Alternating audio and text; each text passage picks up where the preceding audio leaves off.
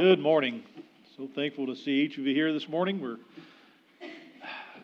blessed to have another year laid out before us and another opportunity to, get the year off on the right foot, you might say, make our various resolutions and try to keep them longer than about February 1st.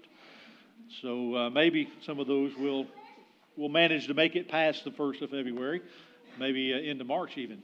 So that's progress. That's my New Year's resolution this year, is to keep my New Year's resolution at least till March. So, but we're so thankful to be back here in Missouri.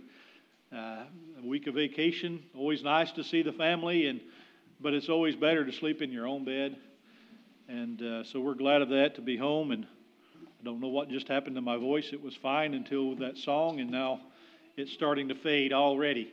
And so let's get right to it before I run out of voice. In Job chapter 19, as we're going to get to it in a moment, but just think about Job. And I think we all know the story of Job, the first two chapters of Job, and what happens. He is the greatest man in the East. He is a very wealthy man, a man that has been blessed by God, a man that is a righteous man and a faithful servant of God. He's very prosperous. He has all these things, a large family. He enjoys good health, and yet over a few days, maybe even one day, he gets these messengers that come one by one, and they tell him that he's lost everything, his possessions, even his children, even his spouse, and then later he begins to lose his health. He is covered with boils. He's afflicted from head to toe with boils. He's in great pain. He is suffering the loss of all things, including his children. His wife even turns to him and says, "Curse God and die. Why do you retain your integrity? Why don't you just give up?" You think here that nothing could get worse for Job. And he's sitting there, and he is silent, he is weeping, he is in agony, and he sees his three closest friends approaching. And you imagine what he might be thinking, that they are here to comfort him, that they are here to uplift him. And yet, notice what they do say when they arrive in Job 4 and verse 7, when they begin to speak. He says, "Remember, I pray thee, whoever perished being innocent, or where were the righteous cut off?" And so they accuse him of doing something terrible. That you must be the worst kind of sinner for God to afflict you with all of these things. And so Job has to endure this as his friends throughout 10 times they make these accusations against Job. If you'll turn over to Job chapter 19, which will be our text, it says there in verse 1, it says, "Job answered and said, How long will you vex my soul and break me in pieces with words? These 10 times have you reproached me. You're not ashamed that you make yourself strange to me. And be it indeed that I have erred, mine error remaineth with myself. If indeed ye will magnify yourselves against me and plead against me my reproach, know now that God hath overthrown me and hath compassed me with his net. Behold, I cry out of wrong, but I am not heard. I cry aloud, but there is no judgment. He hath fenced up my way that I cannot pass. He hath set forth darkness in my paths. He hath stripped me of my glory, hath taken the crown from my head. He hath destroyed me on every side. I am gone, and mine hope hath he removed like a tree. He hath also kindled his wrath against me, and he counted me unto him as one of his enemies. His troops come together and raise up their way against me, and encamp around about my tabernacle. He hath put my brethren far from me, and mine acquaintances are very estranged from me. My kinsfolk have failed, and my familiar friends have forgotten me. They that dwell in mine house and my maids count me for a stranger. I am an alien in their sight. I called my servant, and he gave me no answer. I entreated him with my mouth. My breath is strange to my wife, though I entreated for the children's sake of mine own body. Yea, young children despised me.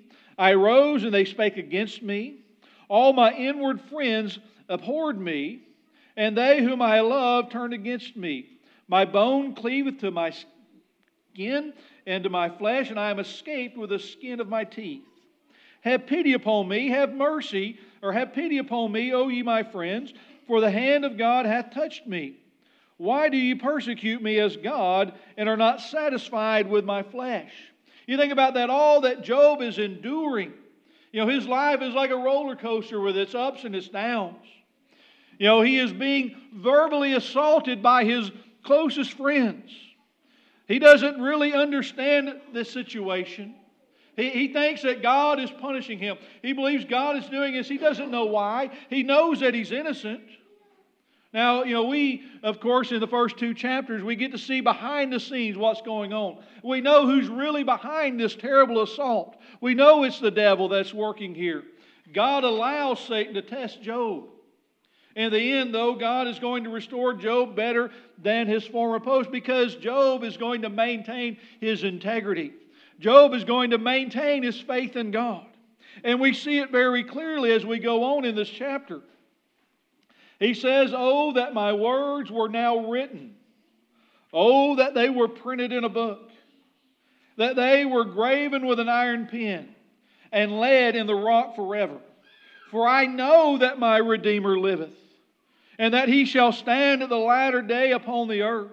And though after my skin worms destroy this body, yet in my flesh I shall see God, whom I shall see for myself, and mine eyes shall behold, and am not another, and though my reins be consumed within me."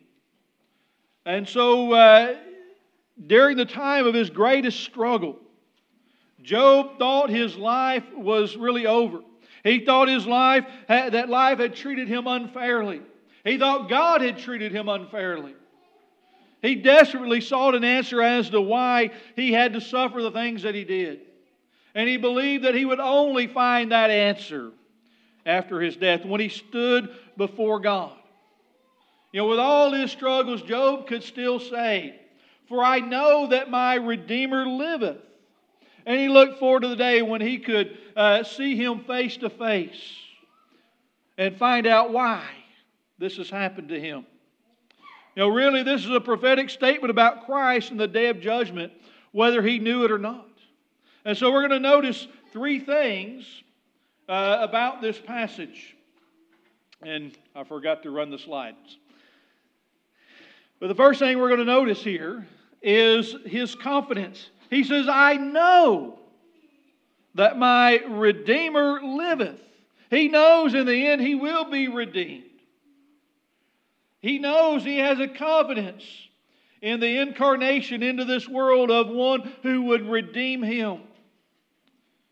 And we're talking about Christ. He had a confidence that the Redeemer would come.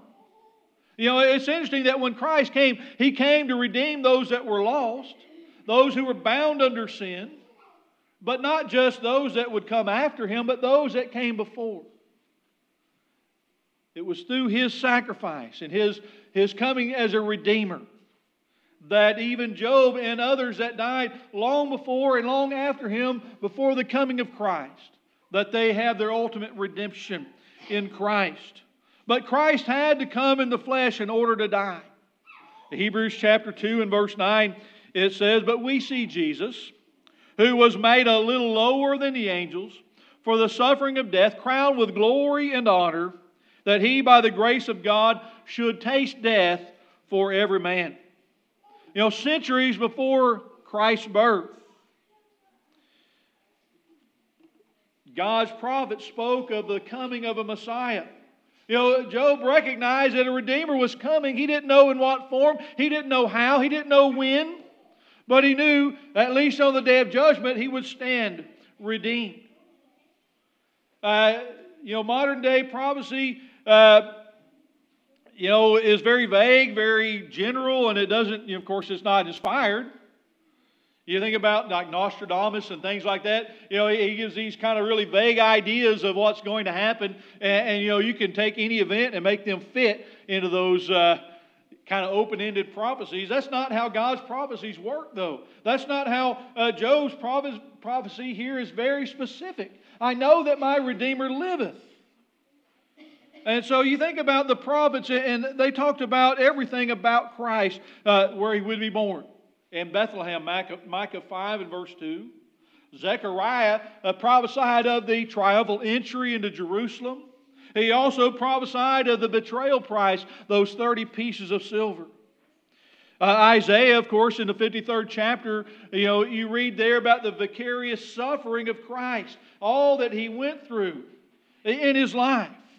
The way that He was brought up as a tender plant and as a root out as a dry ground, that there is no beauty, that people would desire Him, that He would give His life a sacrifice for the transgressors. All of these things we see in hundreds and hundreds more prophecies of the Old Testament fulfilled in Christ. 700 years before His birth, Isaiah prophesied in Isaiah 7 and verse 14, "Therefore the Lord Himself shall give you a sign. Behold, a virgin shall conceive and bear a son, and shall call His name Emmanuel." This was, of course, fulfilled when the angel of the Lord announced to Joseph in Matthew 1, verse 20.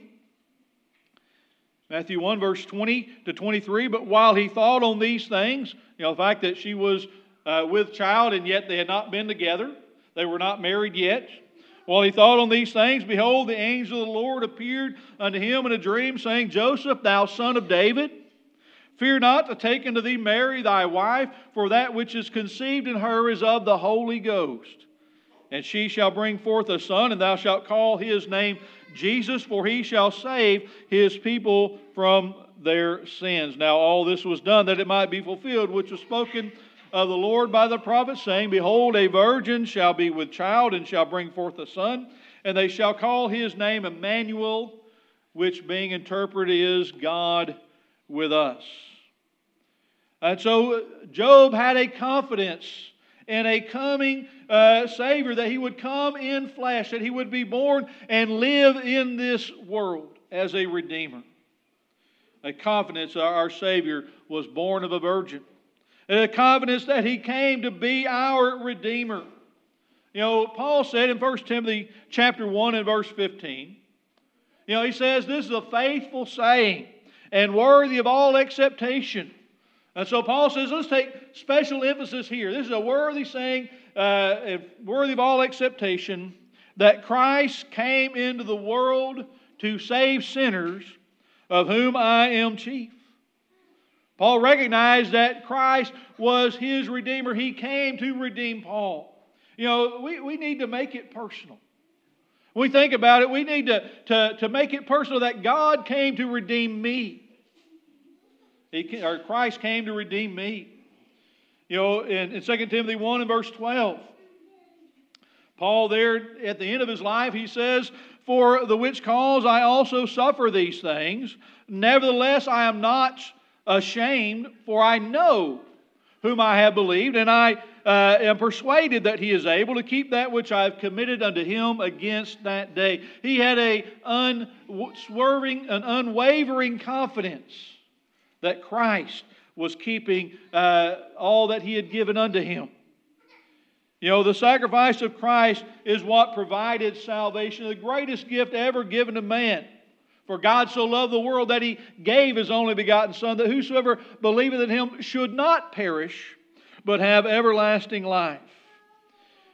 Jesus came to be our Redeemer. A Redeemer is one who pays a price. He pays a ransom. You think about as Christians or as individuals, when we fall short of the glory of God, when we sin, sin becomes our master. Even as Paul said in Romans 6 and verse 16. He says, "Know ye not that to whom ye yield yourselves servants to obey, His servants ye are, to whom ye obey, whether of sin unto death or of obedience unto righteousness. But God be thanked that ye were the servants of sin. But ye have obeyed from the heart that form of doctrine which was delivered you. Being then made free from sin, ye became the servants of righteousness." Sin is a master, but Christ has redeemed us from that master of sin, from that bondage of sin, when we obey that form of doctrine.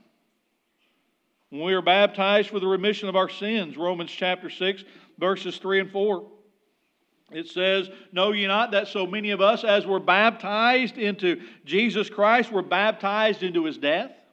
Therefore we are buried with Him by baptism into death, that like as Christ was raised up from the dead by the glory of the Father, even so we also should walk in newness of life."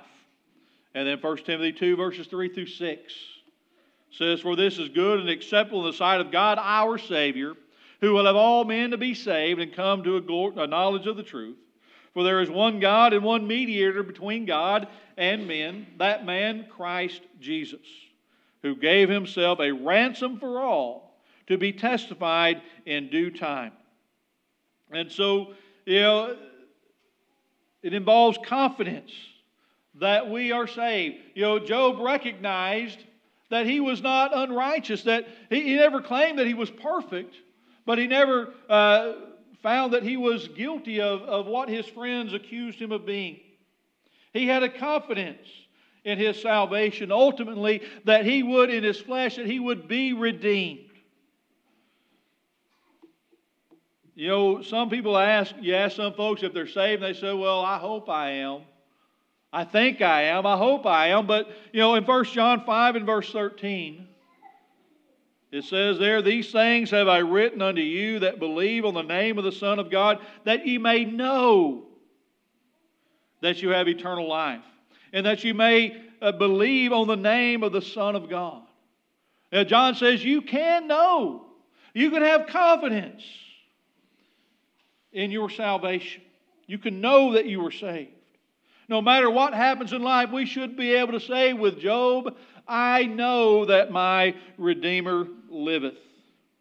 We see also in these verses a victory. He says, "He shall stand at the latter day upon the earth."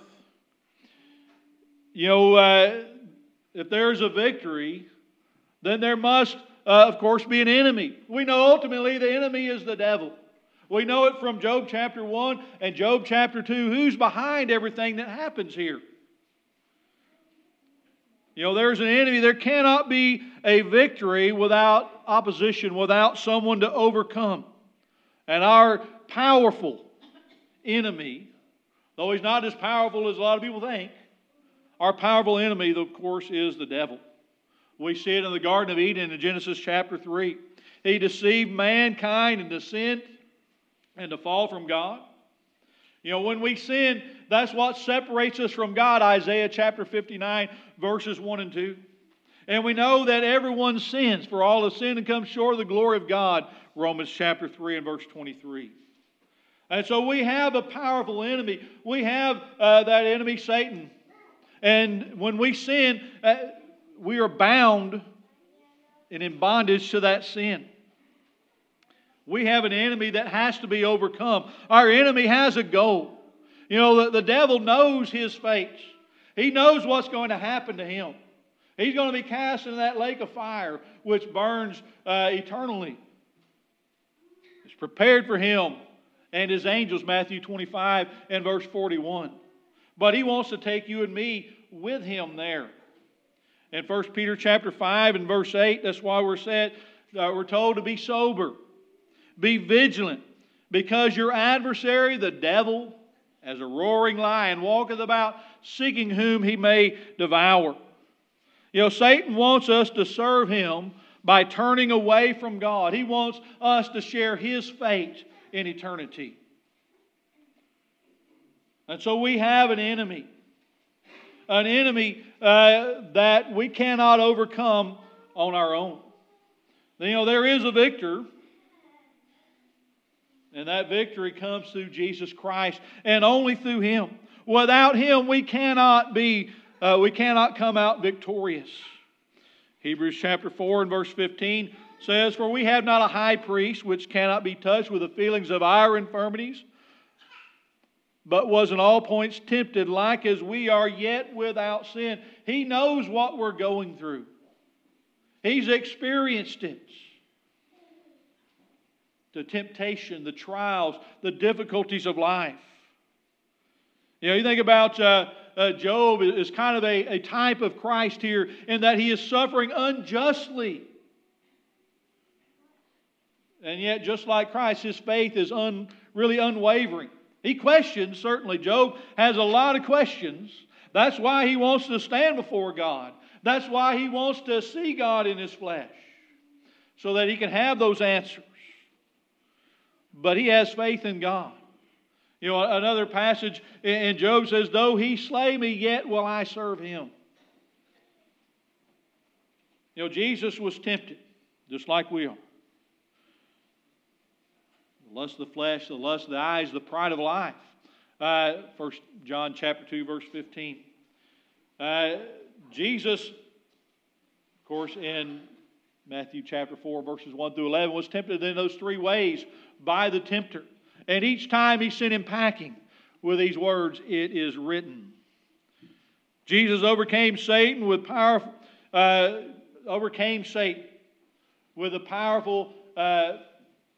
powerfulness, I guess, of his death and of his resurrection. He overcame Satan. Hebrews chapter 2 and verse 14 says, for as much as the children are partakers of flesh and blood, he also himself likewise took part of the same, that through death he might destroy him that had the power of death, that is, the devil. So Jesus overcame through the resurrection. He overcame death itself. In 1 Corinthians chapter 15, verses 55 to 57.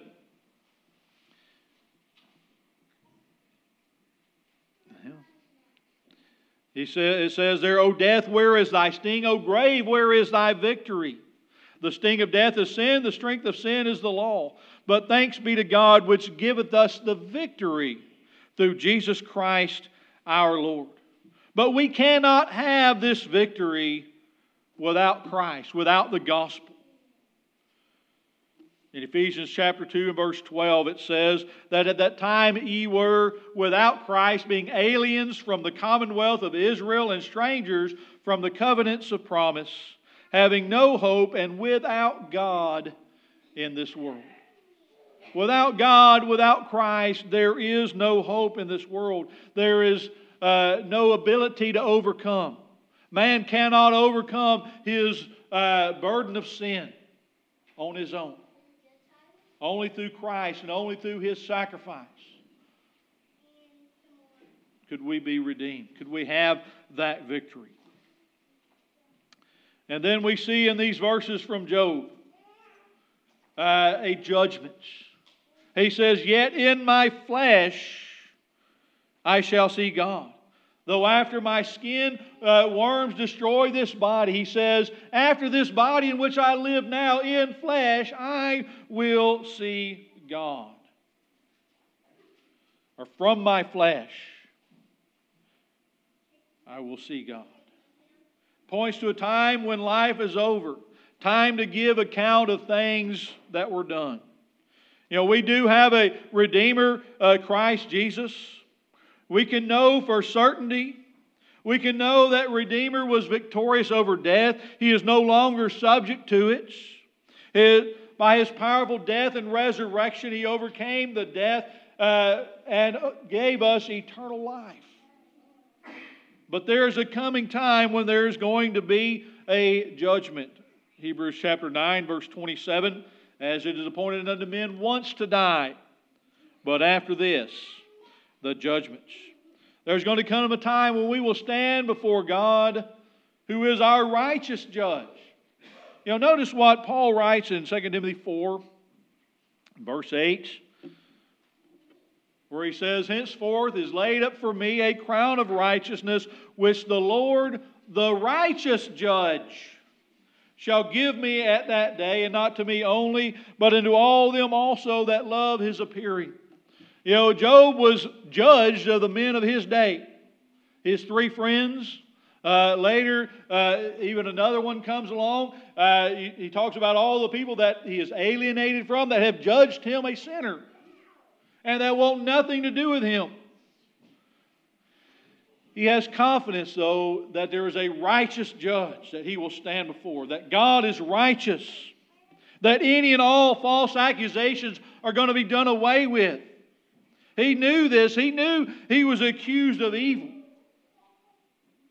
He knew he would stand in the judgments before God to give an account of those things done to the body, whether good or bad. 2 Corinthians 5:10. But because of his faith, he was prepared. He even looked forward to the day when he would stand before his Redeemer, when he would stand before that righteous judge. He was confident in that day that God would acquit him of all the things his friends have accused him of. Not so with those who are wicked. A wicked man, if Job had been an evil, wicked man that his friends accused him of, he would have looked forward to the day of judgment with fear and trembling. But he looked forward to it with confidence. And we can have that same confidence because we have that same Redeemer, Jesus Christ. He is now our Redeemer. There's a day coming, though, when He will be our judge. And we're going to be judged by Him, by His Word.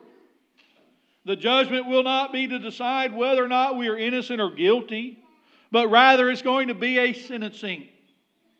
You know, this life in which we live is really our trial as to whether we are going to serve God and be faithful to Him. Now is the time to prepare for that eternal sentence. Yes, Job suffered great loss. But in the end, we know that Job was cleared. He got twice as much back as what he lost. Job did learn a great lesson from God. And a lesson that we can benefit from. Through all of his suffering, the loss of everything that he had. The loss of the respect of his wife, his friends. He could still say, I know that my Redeemer liveth. You know, Job suffered, and his suffering was unique in its intensity. But all of us, to some degree or another, we do suffer. Some of us are suffering physically. Our bodies just hurt. Some of us are suffering, mental anguish. We've lost friends. We've lost loved ones. We've seen those we care about go back into the world. Some of us maybe are suffering because we know that we have sinned and that we're not living right. But we can find comfort in knowing that there is a Redeemer. Job understood this. Job looked forward to meeting his Redeemer and meeting his judge and seeing him face to face and recognizing that he had been faithful. We have a Redeemer that loves us. We have a judge, a righteous judge that wants to pass a great, beautiful sentence upon us of life eternal. He has offered an invitation to all who suffer because of sin. Matthew 11, verses 28. He says, Come unto me, all ye that labor and are heavy laden, and I will give you rest. Take my yoke upon you and learn of me, for I am meek and lowly in heart, and ye shall find rest unto your souls. For my yoke is easy, and my burden is light. Yes, we have a Redeemer who came and He gave His life, a ransom for our sins, so that we could spend eternity with Him and His Father in heaven. Today, if you're here and you recognize that you are a sinner, that you are lost, then if you believe in Jesus Christ as the Son of God, then act upon that belief. Repent of your sins. Turn away from a life of sin. Turn and follow God's will and follow His and keep His commandments. Repent of your sins. Confess your belief that Jesus is the Son of God. Be baptized to wash away your sins so that you can stand before Him on the day of judgment cleansed and clean of all sin. We urge you today, if you are a Christian and you have not been faithful as a Christian. Maybe you face things like Job did, but instead of maintaining your faith, you fell away. You lost your faith. We urge you to seek God once more. We urge you to repent of your sins, to be restored to that right relationship with God. This is a new year, a new beginning. Use it as an opportunity to do right and to be right with God. We're here to help you in any way that we can. This is what the church is for, is to help one another. We want to go to heaven. We want everyone to go to heaven. And we want to help each other get there. I think about it in my life and my journey, and I can't do it by myself. I need you. We need each other. And so let us lean into this thought, that we need Christ and we need each other. This morning, if you're subject to invitation, if you want to become a child of God, if you just need to study more, to learn more about becoming a Christian, if you are a Christian, and again, you're not faithful as you have been, as you should be, we urge you to repent. We're here to help you today. Let us know by coming to the front row, or in some other way, let us know so that we can help you. As together we stand and as we sing.